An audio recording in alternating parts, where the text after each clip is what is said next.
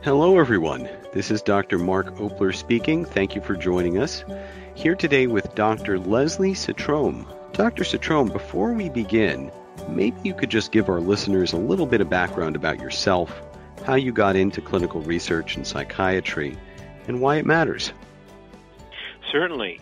After graduating from my residency program, I went on and took a clinical job at a VA running a psychiatric intensive care unit, then went on in an administrative position at a state hospital.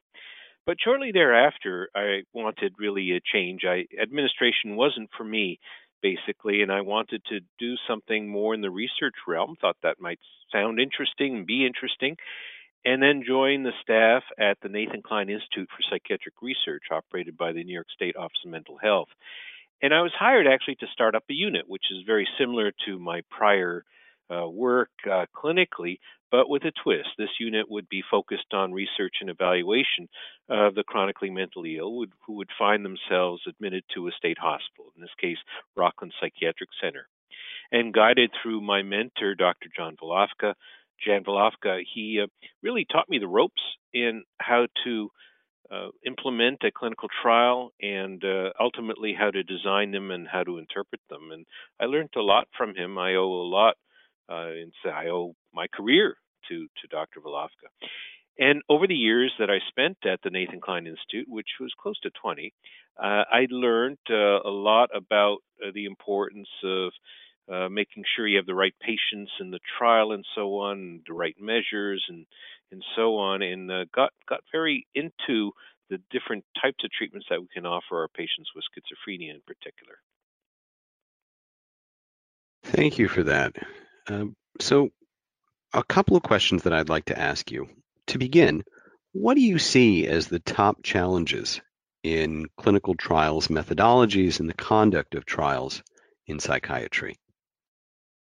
Well, the top three challenges are really quite profound. One of is the heterogeneity that we see in the disease states that we're studying.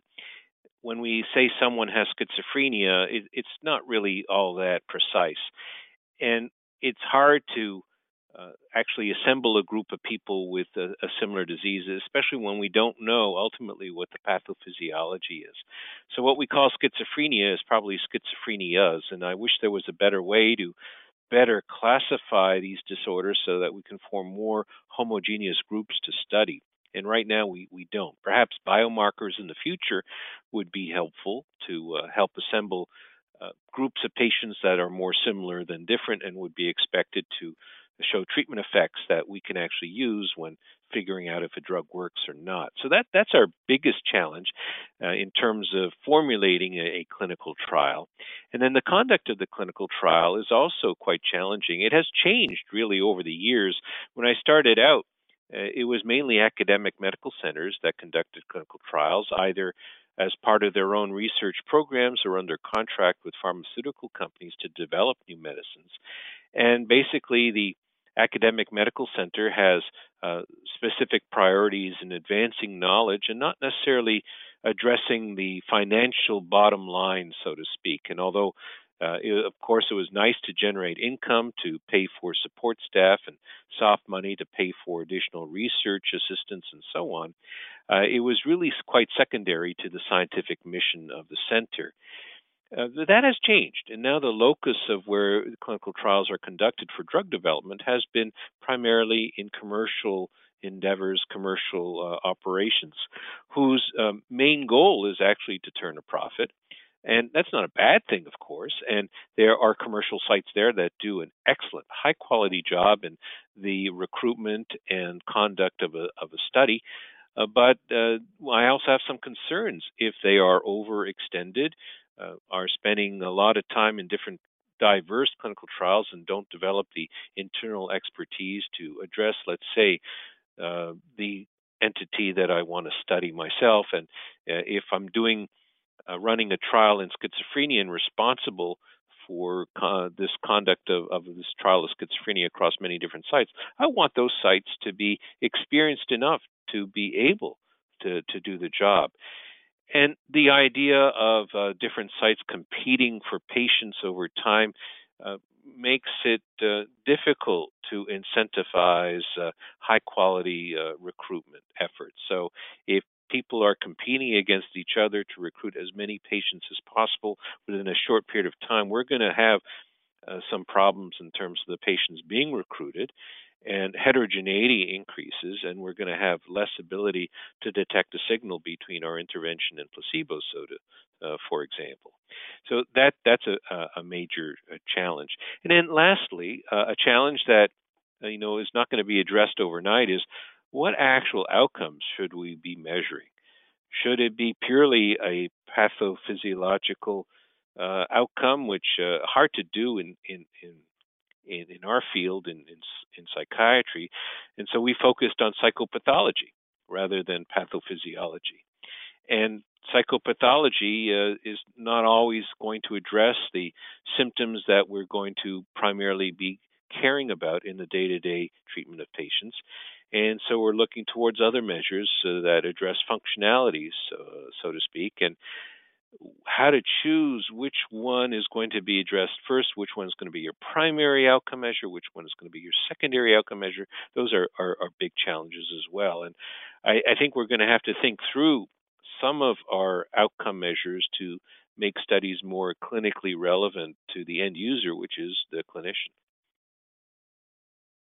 Thank you. And Dr. Citrome, with that in mind, if you were in the process of starting up a clinical trial today, and you are tasked with seeing it through to the end and helping to try to produce a positive outcome or a negative outcome rather than a failed outcome, what are the three things that you should be worried about? What are the sort of the top three concerns or fears or challenges that you think someone leading a study day to day needs to be focused on? Well, my first concern is who's doing the trial. Who am I contracting with to do the trial? Is it a group that is doing lots of different trials across a lot of diverse diverse disease states and so on? And how much attention can they pay to my individual trial that I need done?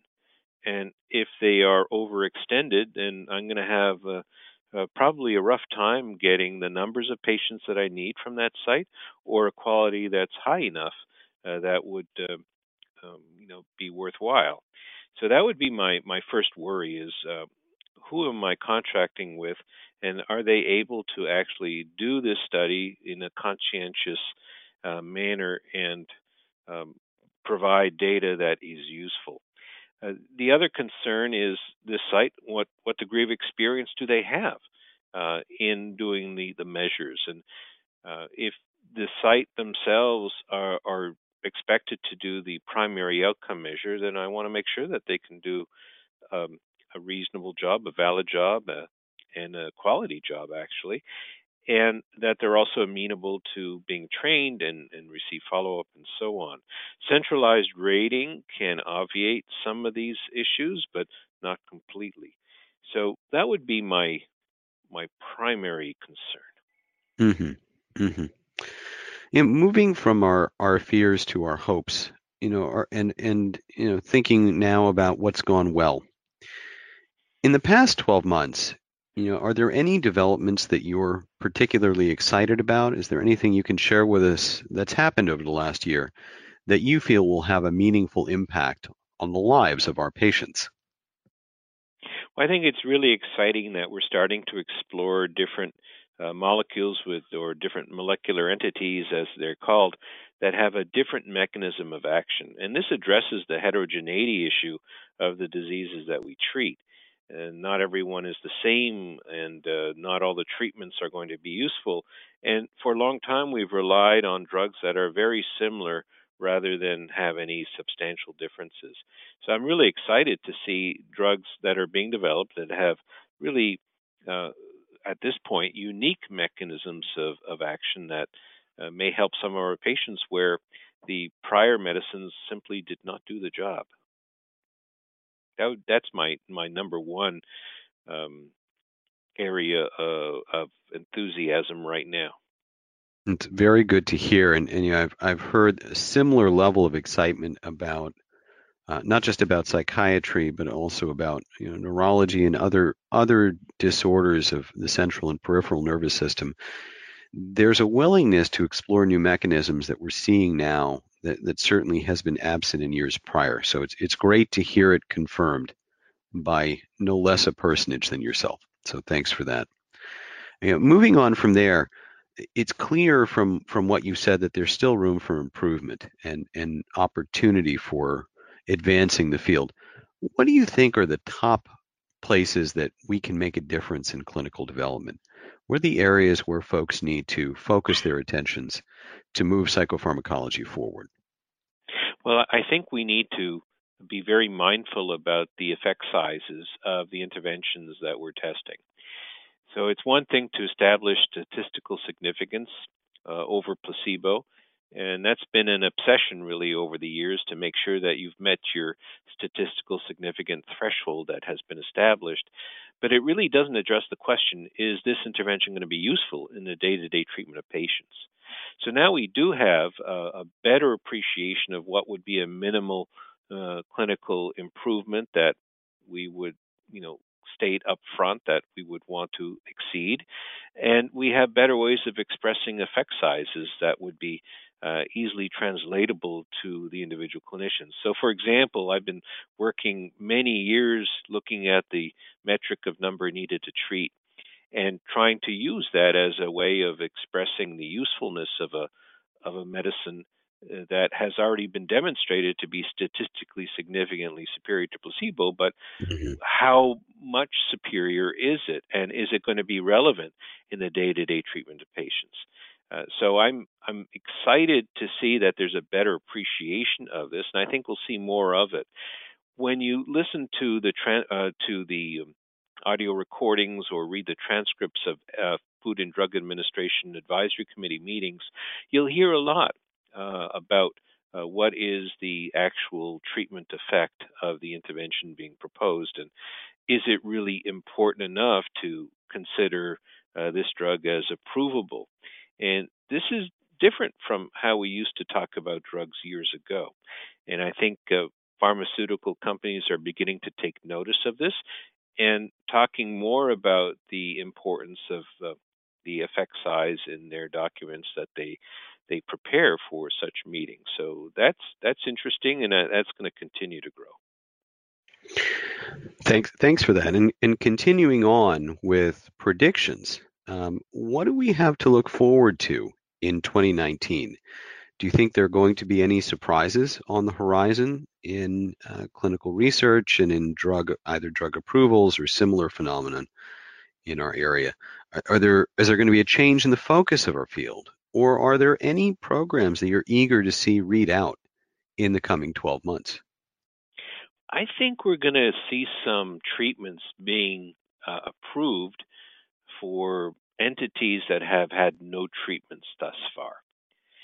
So I'm being optimistic here, and it may not be this year or the year after, but certainly within the next 5 years. I think that's more fair to say. I think we'll see treatments for psychosis associated with dementia. I think we'll see alternatives to stimulants for disorders such as binge eating disorder.